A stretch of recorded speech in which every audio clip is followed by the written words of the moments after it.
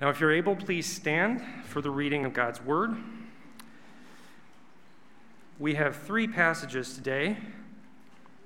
We're starting with John 15, verses 9 to 14.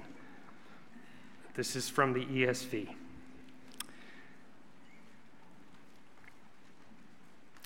As the Father has loved me, so have I loved you. Abide in my love. If you keep my commandments, you will abide in my love, just as I have kept my Father's commandments and abide in his love. These things I have spoken to you, that my joy may be in you, and that your joy may be full. This is my commandment, that you love one another as I have loved you. Greater love has no one than this, that someone lay down his life for his friends. You are my friends if you do what I command you. Now we move to 1 John 3, 16 to 18.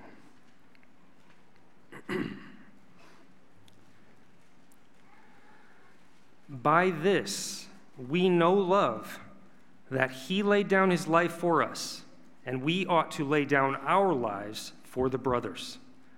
But if anyone has the world's goods and sees his brother in need, yet closes his heart against him, how does God's love abide in him? Little children, let us not love in word or talk, but in deed and in truth. And then one page over from there, 1 John 4, 7 to 12. Beloved, let us love one another, for love is from God, and whoever loves has been born of God and knows God. Anyone who does not love does not know God, because God is love. In this, the love of God was made manifest among us, that God sent his only Son into the world, so that we might live through him. In this is love, not that we have loved God, but that he loved us and sent his Son to be the propitiation for our sins.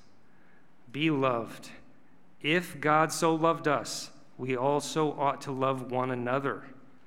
No one has ever seen God.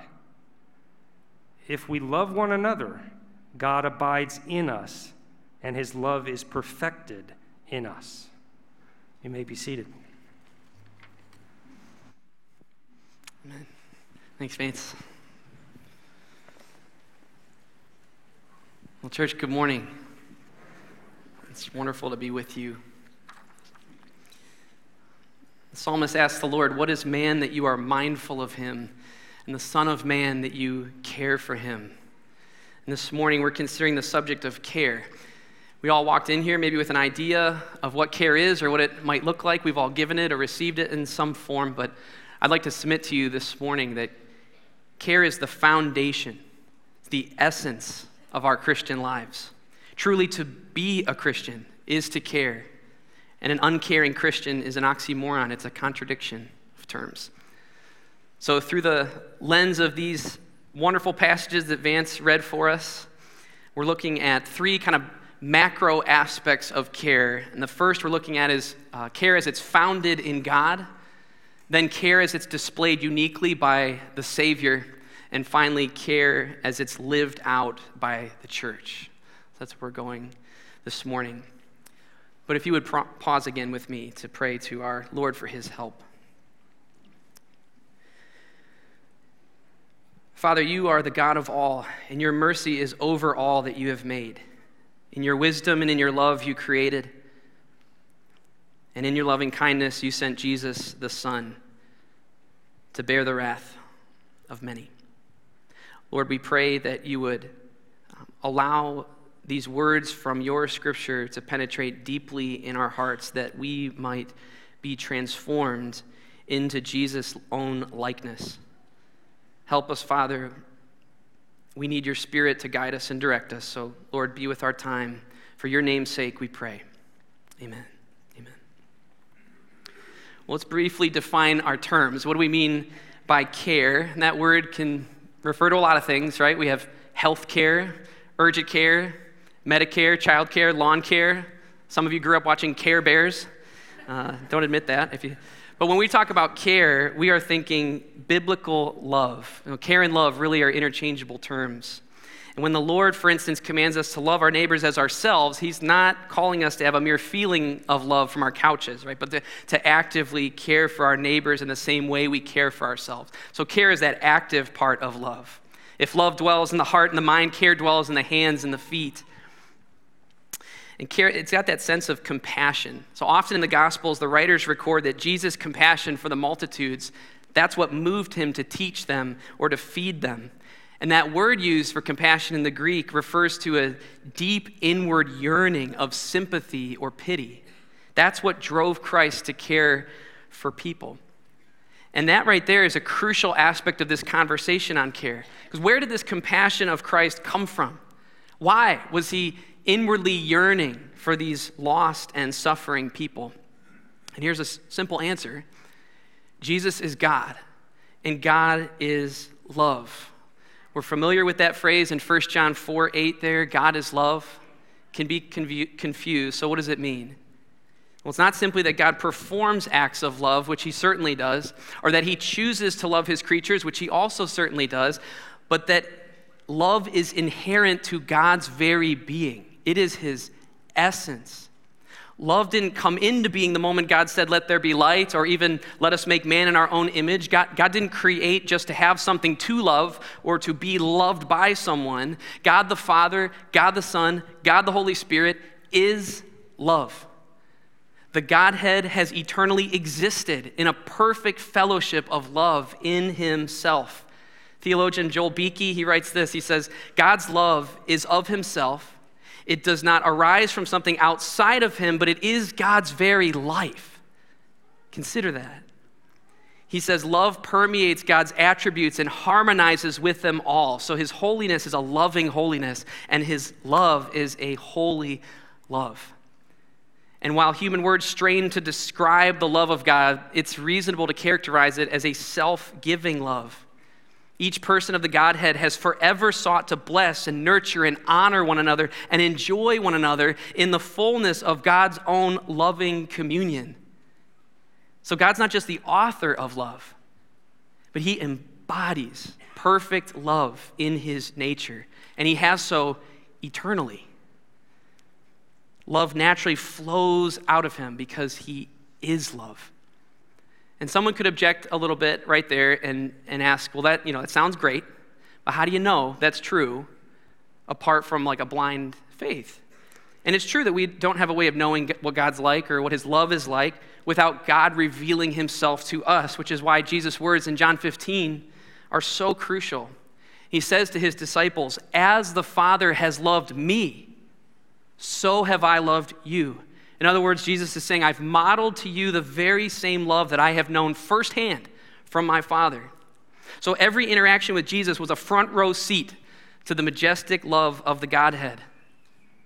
So what would it have been like, just if you think for a minute, to watch Jesus' demeanor with people, to watch him embrace the leper, to see him put his hands gently onto a blind man's eyes to heal him, to witness his welcoming and blessing little children, to marvel at his gracious words as he taught, to perceive joy on his face, to peacefully walk with him from place to place, to watch him protect the adulteress from her persecutors, to see his patience with those who despised him. Imagine hearing him say for the first time, I am gentle and lowly in heart. The God of the universe, his very being, he is gentle, he is meek, he is humble. Imagine Mary Magdalene's experience. She recognized her risen Lord just by his saying her name, Mary. She recognized him by his tender kindness and his gentle love toward her. Jesus was never repulsed by the repulsive. He never scoffed at the ignorant. He never shamed the immoral. No, he moved toward them. He spent time with them. He laughed with them. He ate with them. He befriended them. That was the one accusation that was true of him, that he was a friend of sinners. Dane Ortland writes that when Jesus Christ sees the fallenness of the world all about him, his deepest impulse, his most natural instinct is to move toward that sin and suffering, not away from it. And Puritan Thomas Goodwin, he says it plainly as well. He says, Christ is love covered over in flesh. He's the image of the invisible God, the exact imprint of the Lord's nature, in whom the fullness of God was pleased to dwell.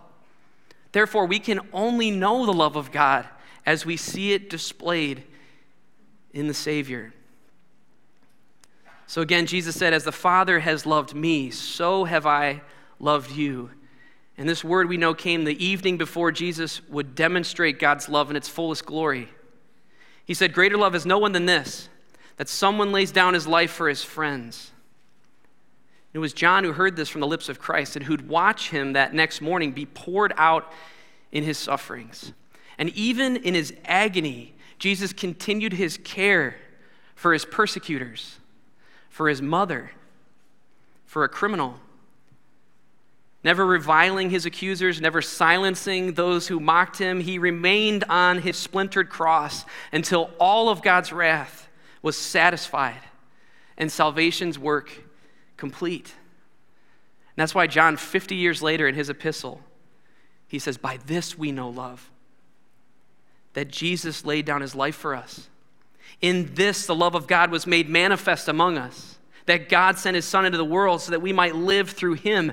In this is love, not that we have loved God, but that he loved us and sent his Son to be the propitiation, the wrath satisfier for our sins. All our conceptions and our understandings about love have to be centered on Christ, his person and his sufferings. The world has its ideas about what love is or what it should be, right? But if we want to know real love, which we all do, we fix our full attention onto Jesus of Nazareth, the Son of God, whose very name means God the Almighty saves. His is a love that sees our hatred of him, sees all of our hopeless, willful bondage to our sin, our perversions, our secrets, and he wants to lavish his mercy onto us. He wants to pour out himself even to the point of a shameful death for us so that we might have life with God. We would know God, his freedom. We'd know his joy. And John says, this is love. This is love. Now here's the rub. Because Jesus also said, this is my commandment, that you love one another as I have loved you. And why is that the rub? Because it's tough. It's often really tough. You know, believing's the easy part, right? It's easy to come and say, yes, amen, sing wonderful songs, head out to lunch. That's all the easy stuff, right? But caring for one another is costly. It's always costly. And it can be intimidating. So it's easy to kind of talk ourselves out of caring for one another, right? We can say things like, well, this is too messy for me. Maybe someone else can handle it better. You know, on top of that, I don't like feeling uncomfortable. I'm too busy, I have a lot going on. I don't know what to say in this situation. I've never experienced what they're going through before. I don't want to let somebody down if I do it poorly. I'm not a counselor. There's all kinds of things, right, that can come in our minds and intimidate us. And the truth is, caring for people is intimidating. It is. It's difficult. And we've all likely said these things to ourselves. But our care or lack of care for one another can also be revealing. If we keep neglecting to love our brothers and sisters, we can move from intimidation to apathy. And we start to think things like, well, nobody's really cared that much for me. I haven't really seen it in my life. Or, maybe if they stopped making bad decisions, they wouldn't be in this mess. They're kind of getting what they deserve. Or we think, I worked hard for this stuff that I have. I've earned this stuff. I take care of it well. I don't want to have someone else borrow it or have it. They won't take care of it like me. Or maybe just, I say something like, I have a hard time being around person X. Or here's the worst one. I don't care. I just don't care. I see the need. I could probably do something. I don't care. Now, all these fears and attitudes toward people are revealing, and here's what John says they reveal. He says, if anyone closes his heart against a brother or sister who's in need, how does God's love abide in him? Anyone who does not love does not know God. We can believe all the right things, know the soundest of doctrines. We can take people to task on those doctrines, but we do not know God if we do not love his church. Christ did not give his life for us to have a right answer for God at the end of our lives. You've probably heard the question, if you were to die today and stand before God and he asks you, why should I let you into my heaven? What would you say? And while I understand the nature of that question, that's not what God will ask at the end. God knows those who are his. What he'll say is what Jesus describes of the end at the final judgment in Matthew 25. You're welcome to turn there if you like. I opened up right up to it. Wow. You're familiar. Jesus says the nations will be gathered before him. Some people will be on his right and others on his left. And to those on his right, he'll say, come, you who are blessed by my Father, inherit the kingdom prepared for you from the foundation of the world. For I was hungry, and you gave me food. I was thirsty, and you gave me drink. I was a stranger, and you welcomed me. I was naked, and you clothed me. I was sick, and you visited me. I was in prison, and you came to me. And the righteous will answer him, saying, Lord, when did we do all these things for you? And the king will answer them, truly, I say to you, as you did it to one of the least of these, my brothers, you did it to me. Then he'll turn to those on his left, and he'll say, depart from me, you cursed, into the eternal fire prepared for the devil and his angels. For he says in summary, you did not minister to me in my time of need.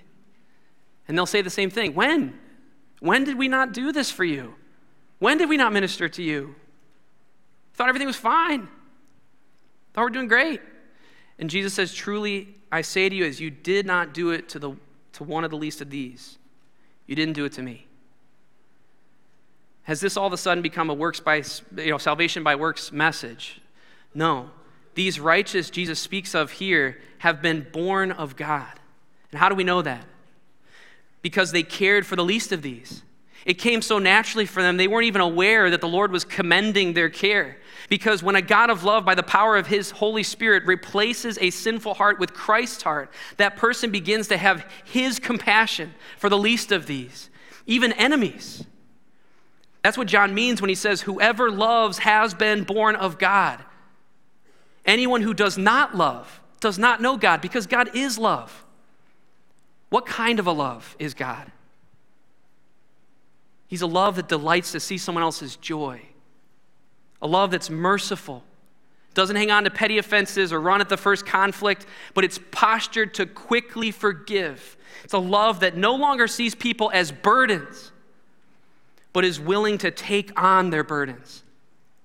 It's a love that doesn't manipulate or control, but esteems others more highly than themselves. It's a love that protects, provides, encourages, leans into the struggle, absorbs the pain.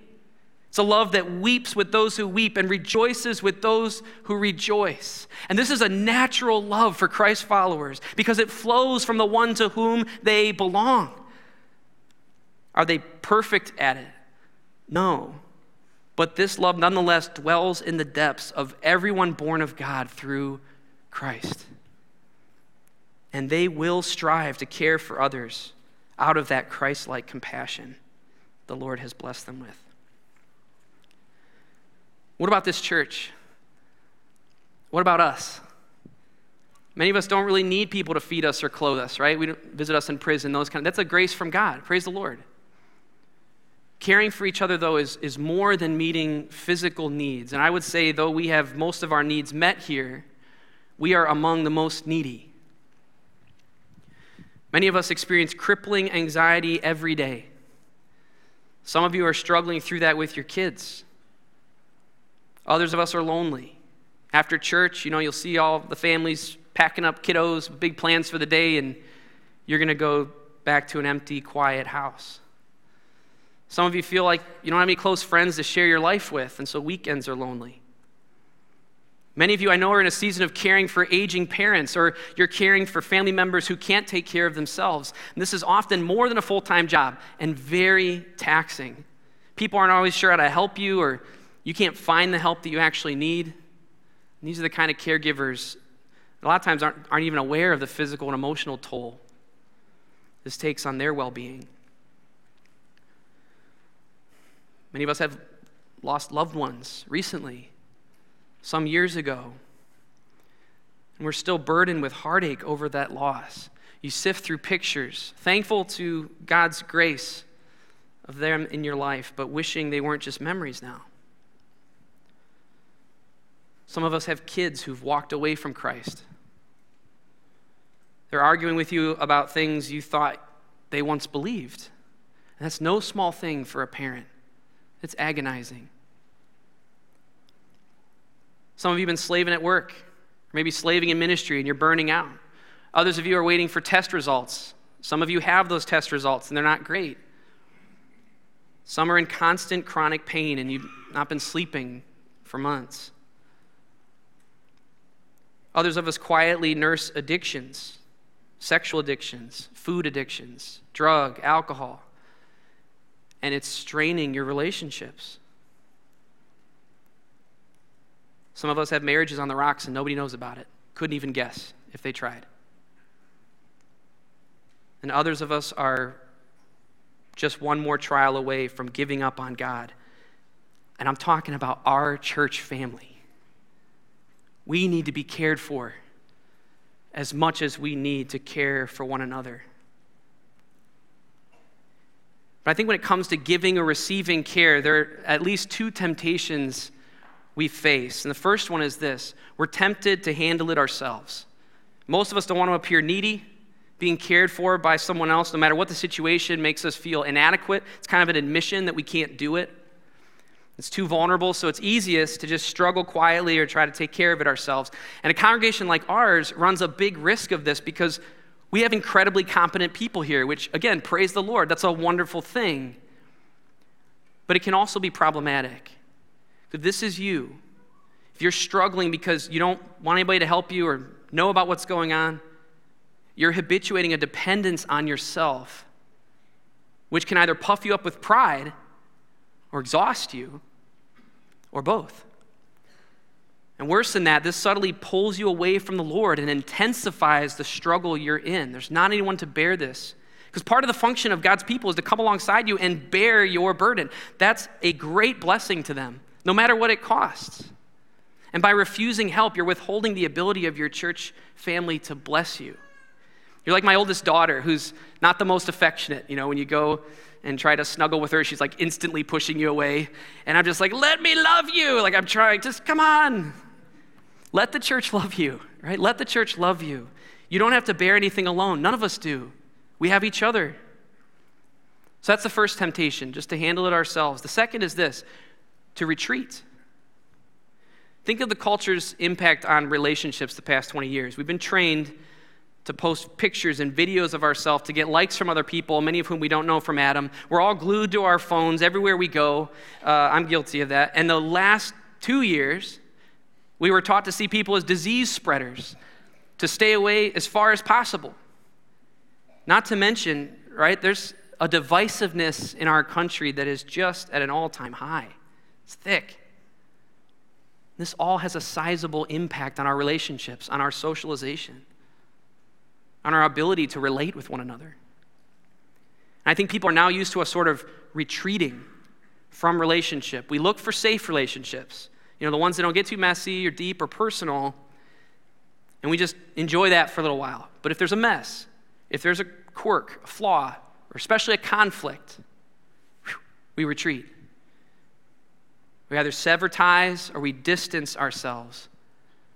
But as Christ followers, we can't retreat from people. We have to learn how to lean into that mess rather than run. The closer we get to each other, the more chances for disagreement and conflict. That's true, but it's also okay. Paul Tripp wrote a book that's worth the cost just for the title alone. It's called Relationships, A Mess Worth Making. And in it, he writes, what happens in the messiness of relationships is that our hearts are revealed, our weaknesses are exposed, and we start coming to the end of ourselves. But, he says, weak and needy people finding their hope in Christ's grace are what mark a mature relationship. That's what we all want. That's what we're all after. It's just hard to get it. And so Tripp asks, well, which relationships are most meaningful to you? Most likely the ones working through difficulty and hardship. And that's true. The strongest relationships I have are those I've fought for in the trenches, or those who fought for me, and quite frankly, those I fought with. Because as we work it out, our relationship deepens and strengthens, or at least it should.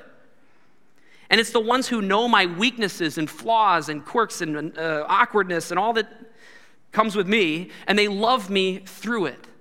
They love me through it. And those are the bonds that are impenetrable. Those are the bonds we want.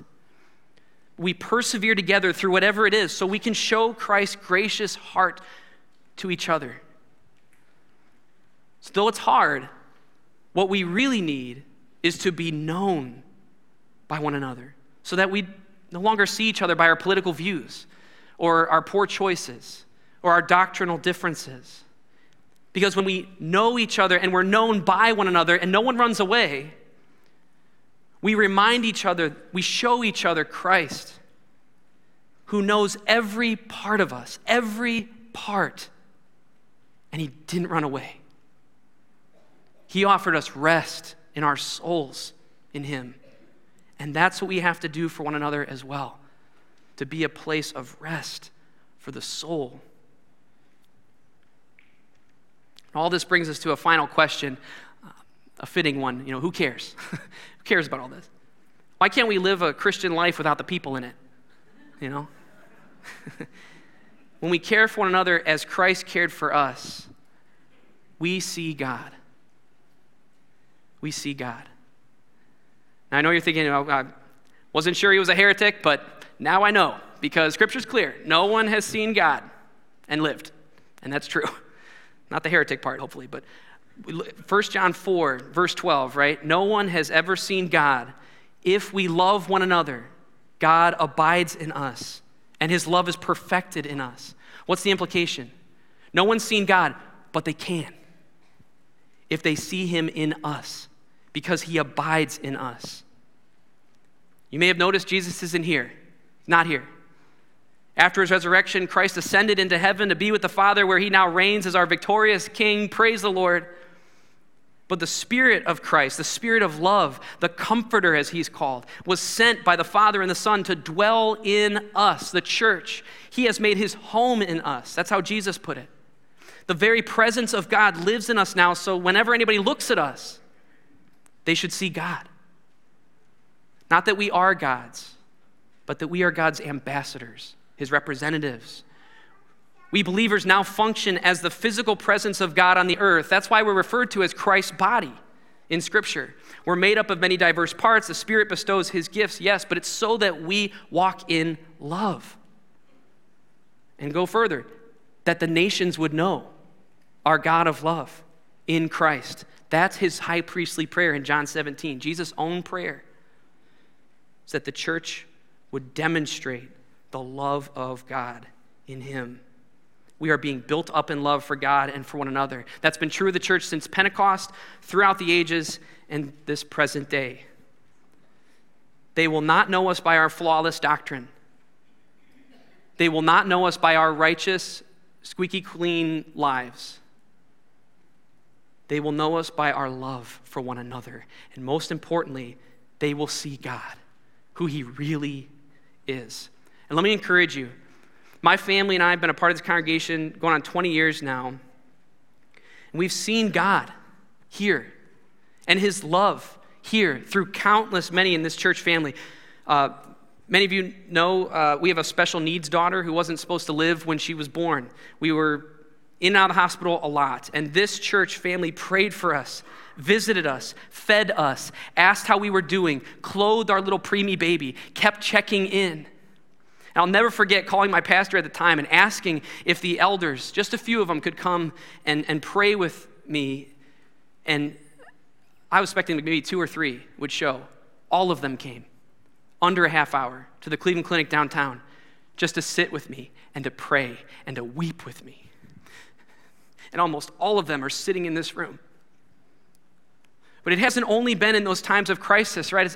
Whenever I've had low points in my faith, or I've struggled with sin, or I've just needed encouragement, I've found it here in my brothers and sisters. I've been discipled here, admonished here, challenged here, been through peaks and valleys here, and I've seen Christ. I've seen him here through the lives of my brothers and sisters. Are we a perfect church? That's not the case I'm making. No, we're not perfect.